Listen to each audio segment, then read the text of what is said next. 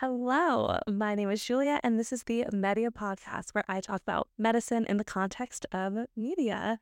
The title of today's episode is What Do You Ketamine? What do you mean? And the reason is because today we're talking about ketamine. The reason you may have heard of ketamine recently is because it was found just this past month to be the cause of death of Friends star Matthew Perry. So Matthew Perry is an actor best known for playing Chandler Bing in the show Friends, which is like a 90s sitcom about friends just hanging out. I think, I'm not sure if there's much more to it. Just a show about a bunch of friends. He was like the funny guy of the group, I think, unless Joey was the funny guy. I guess they're both kind of the funny guys. Anyways, Friends was his claim to fame, and he has been open about his struggles with addiction over the years.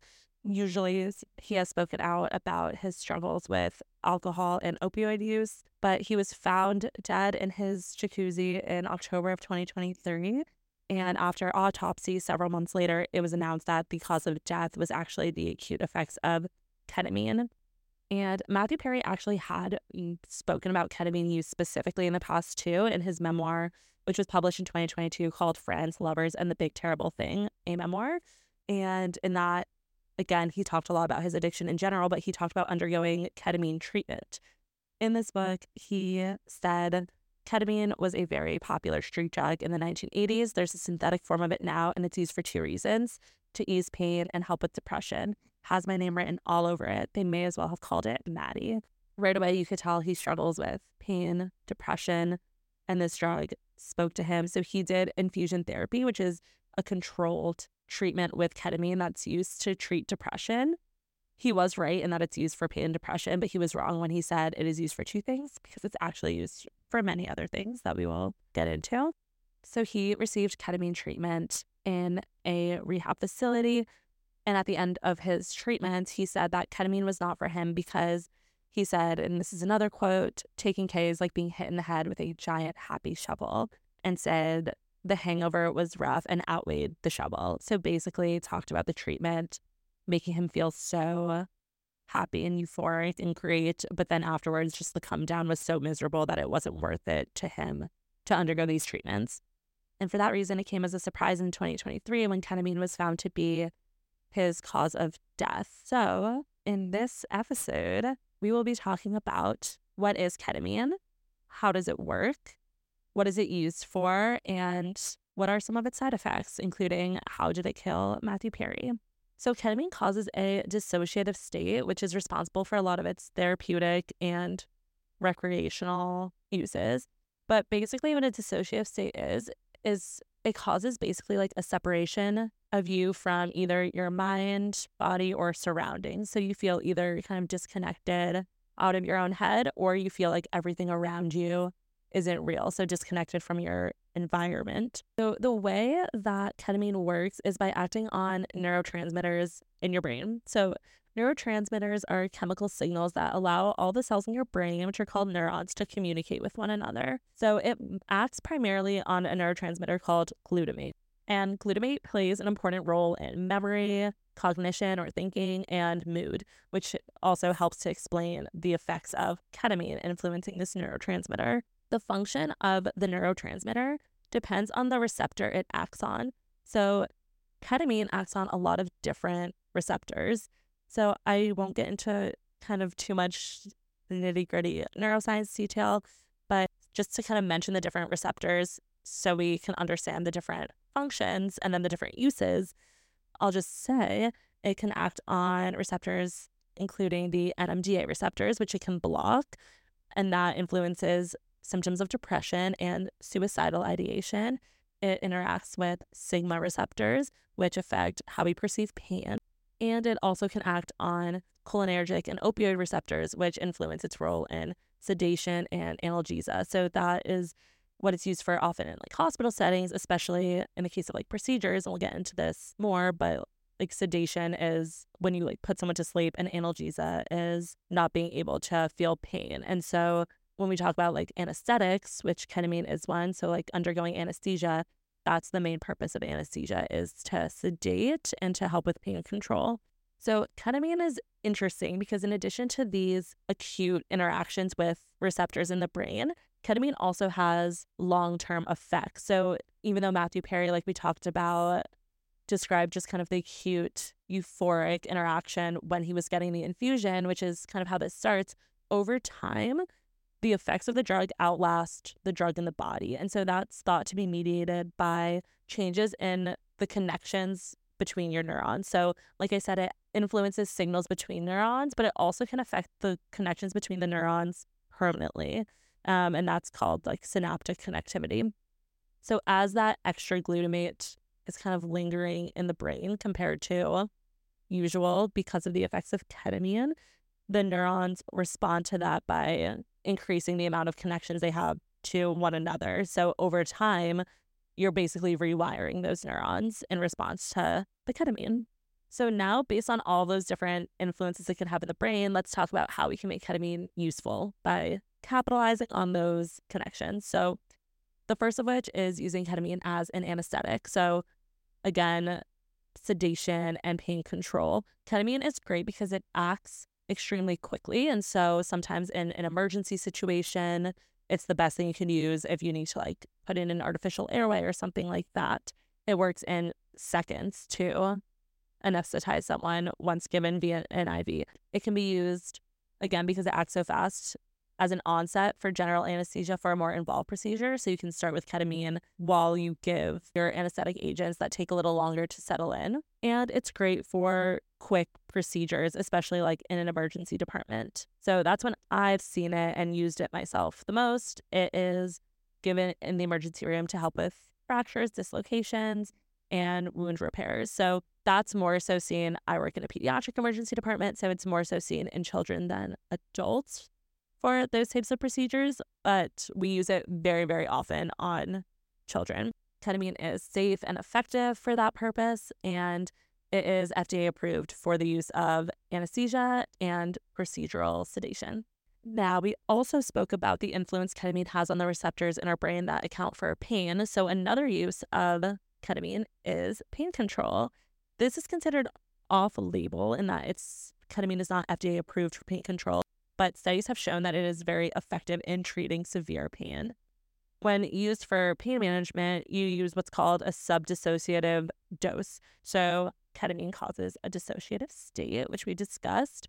Low dose ketamine shouldn't cause that dissociation, but can influence pain perception. And like I said, over time, can cause some rewiring and really help with chronic pain in the long term. It is found to be safe and effective, especially when used with things like injectable steroids for pain control and things like opioids.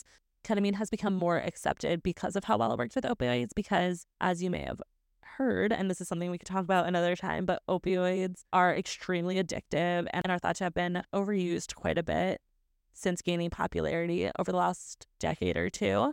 So by using ketamine, the amount of opioids needed to reach pain control is lower. So you can use ketamine instead or in conjunction with a lower dose of opioids than you would otherwise use. And if you're using lower doses of opioids, then it has less dangerous side effects and might be less addicting. And speaking of addiction, ketamine has also been found to be quite effective in treating addiction, specifically with alcohol and cocaine abuse.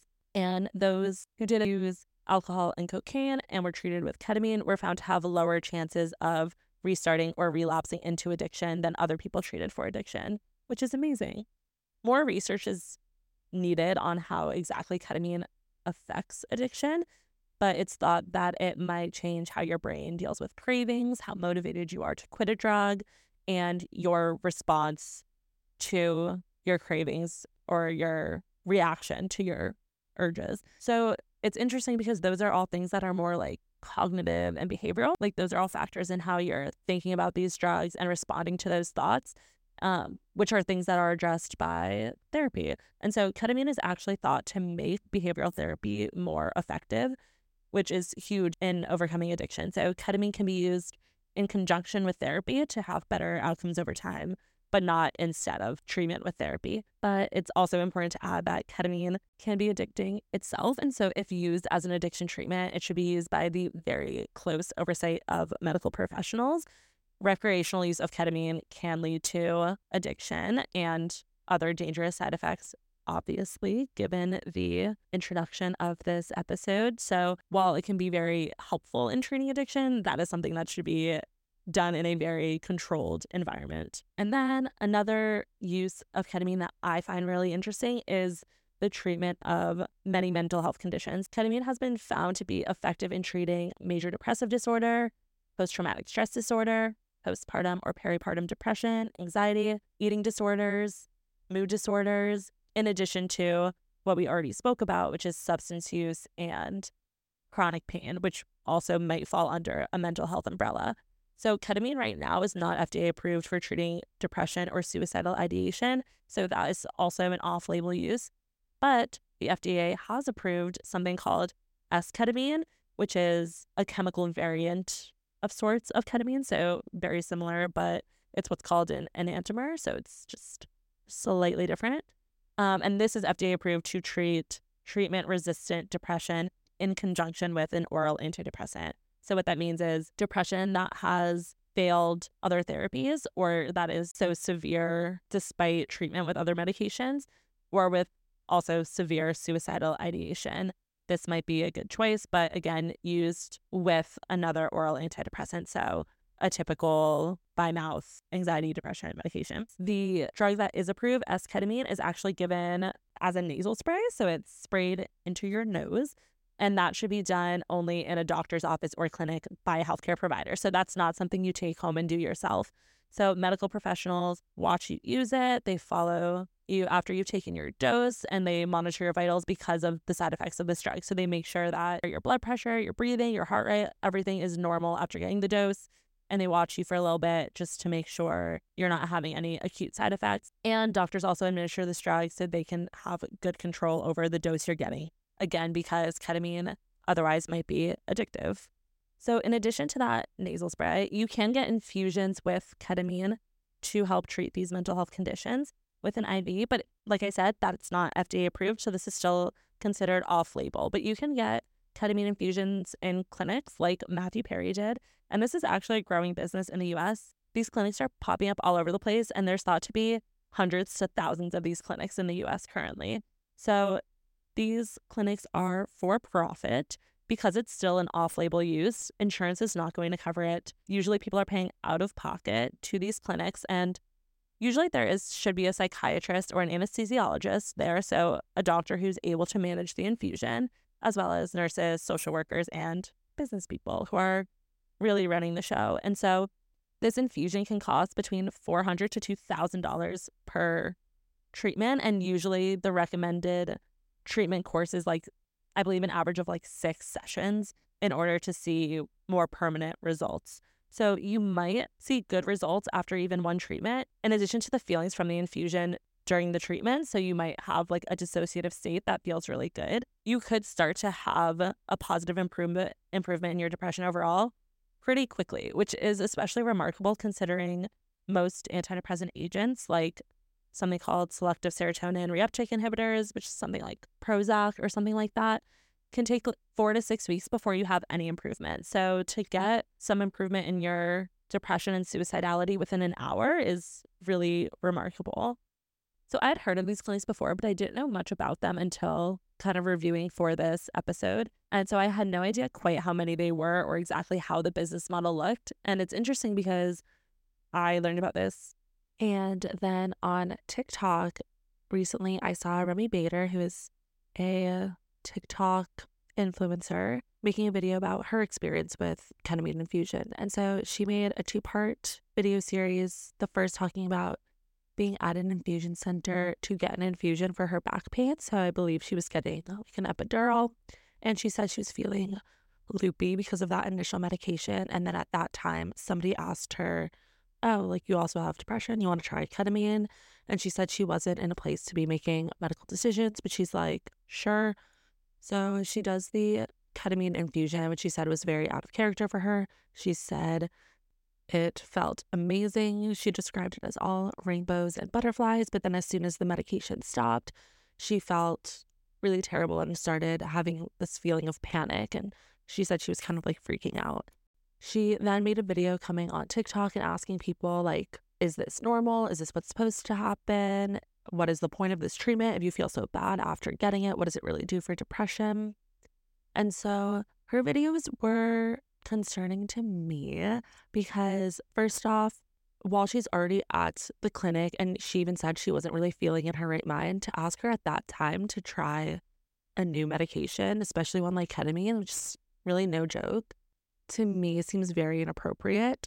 And all of the questions she's asking and her whole experience, I think everything should have been done beforehand when she was not under any influence of any medication. And it should have been a conversation with her provider. So I think ketamine can be very helpful for depression, like I already talked about, but it should be a decision that her and her psychiatrist make together. And so I think if she had spoken to her psychiatrist beforehand and gotten all the information, especially managing her expectations for the treatment itself. So knowing what it would feel like during, what it would feel like after, how many treatments might be expected of her, it's unlikely that you'll have major long-lasting changes after one treatment. She didn't seem to know that. She really seemed to know nothing about what this infusion entailed or what it was supposed to look like or what the treatment course overall was supposed to look like. And I think those are all things that she should have been very much aware of before getting this medication. It shouldn't be something that she on her own at this clinic decided to try. And that's obviously no fault of hers. Somebody asked her to try it and she was not in a place to be making decisions, so she tried it. I think the experience would have been much better had she had a discussion with her doctor beforehand. And it makes me really sad that now afterwards she's coming to TikTok and asking all these questions. Again, she knew so little of the treatment. She's even asking, like, is what I was feeling normal? Like, what is the point of this treatment? Like, she should have known that at the very least before going in for treatment. She should have known how it works and what it would look like and how many treatments she would need, etc. And so even though maybe people on TikTok are offering good insight in the comments, which is very possible, and I'm glad she has, people to reach out to, it's not the same making a one-way video and receiving comments from strangers as it is having a conversation with your healthcare provider, being able to clarify things, ask follow-up questions, and decide together if this is the right treatment course for you. And if you have that conversation and still have questions about other people's experience, whatever, I think then social media is a better resource versus knowing nothing about the treatment that you already did and then coming on to ask if your experience was normal and like what was the point of the treatment and what does it do to your body. Like those are things that you should have answered before you try the drug by your doctor.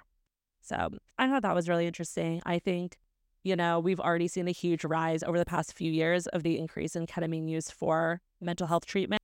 And I think that will only increase in the coming years as more research comes out. So let's talk now about ketamine as a recreational drug, which we've touched on a bit. As a street drug is called sometimes just K. You may have heard of it as sometimes Special K. And there's a few other slang names for it. So at doses below a certain threshold, ketamine is great for sedation, pain control, lots of the other things we've spoken about. Once it reaches a certain dose, that's when the dissociative state occurs. A lot of the indications we already talked about are sub-dissociative dosing. Sometimes in the clinical uses, it is given in a dissociative dose. Like Remy Bader seems to talk about her dissociative state. Matthew Perry talked about his dissociative state. So inducing that dissociation within a controlled setting can also be beneficial. But it's the effects of ketamine that creates all those medical benefits that also creates recreational incentives. So not feeling any pain, of feeling euphoric, dissociative. These are qualities that make this appealing as a recreational drug. So in controlled settings, ketamine can be given by IVs, so injected into the vein. It can be given as a shot into a muscle. And like I said too, there's that specific formulation that can be given as a nasal spray. If you're using it recreationally, you can snort it, inhale it, and you can even ingest it in foods and drinks. So now let's talk about some of the side effects of ketamine, because so far I feel like it sounds pretty good. There's a lot of clinical uses, recreationally, feeling euphoric, sounds great, I'm sure. But of course, this is not without side effects. So some of the most common side effects of ketamine are nausea and vomiting, feeling dizzy, having double vision, feeling really sleepy, feeling dysphoric. So instead of that like feeling of elation and euphoria. You feel kind of more uneasy and confusion. So those are what we commonly see, but then there's some more dangerous side effects. So we can just go through the body. In terms of the heart, it can cause what's called an arrhythmia, where your heart should be at an abnormal rhythm, which can cause the heart to stop functioning properly. It can cause changes in your blood pressure, so it can become really elevated, and it can even cause cardiac arrest. In terms of your breathing, it can cause you to just stop breathing, so something called apnea, which is obviously dangerous. It can cause an increase in secretions along your airway, which you can then choke on. It can cause your airway to spasm or contract, which again can cut off the flow of oxygen. And it can cause you to breathe very slowly and perhaps too slowly to support yourself. So that's respiratory depression. It can affect your muscles and cause you to become really stiff or to spasm, or it can cause movements that look like seizures, or it could affect your brain and cause actual seizures. And then in terms of psychiatric effects, it can cause amnesia, which is a beneficial effect. And when we talk about using this for procedures or things like that, but obviously less ideal when using this recreationally or for other purposes. It can cause anxiety, which Remy Bader might have experienced when she talks about coming out of it and instantly panicking. That could just be a side effect of the medication. It can cause depression, and that might be like what Matthew Perry experienced when he talked about getting it in the infusion clinic, feeling so happy, and then just a terrible come down. You may experience something called an emergence phenomena, and that's after you receive this drug either for a medical purpose or if you induce a dissociative state in yourself recreationally.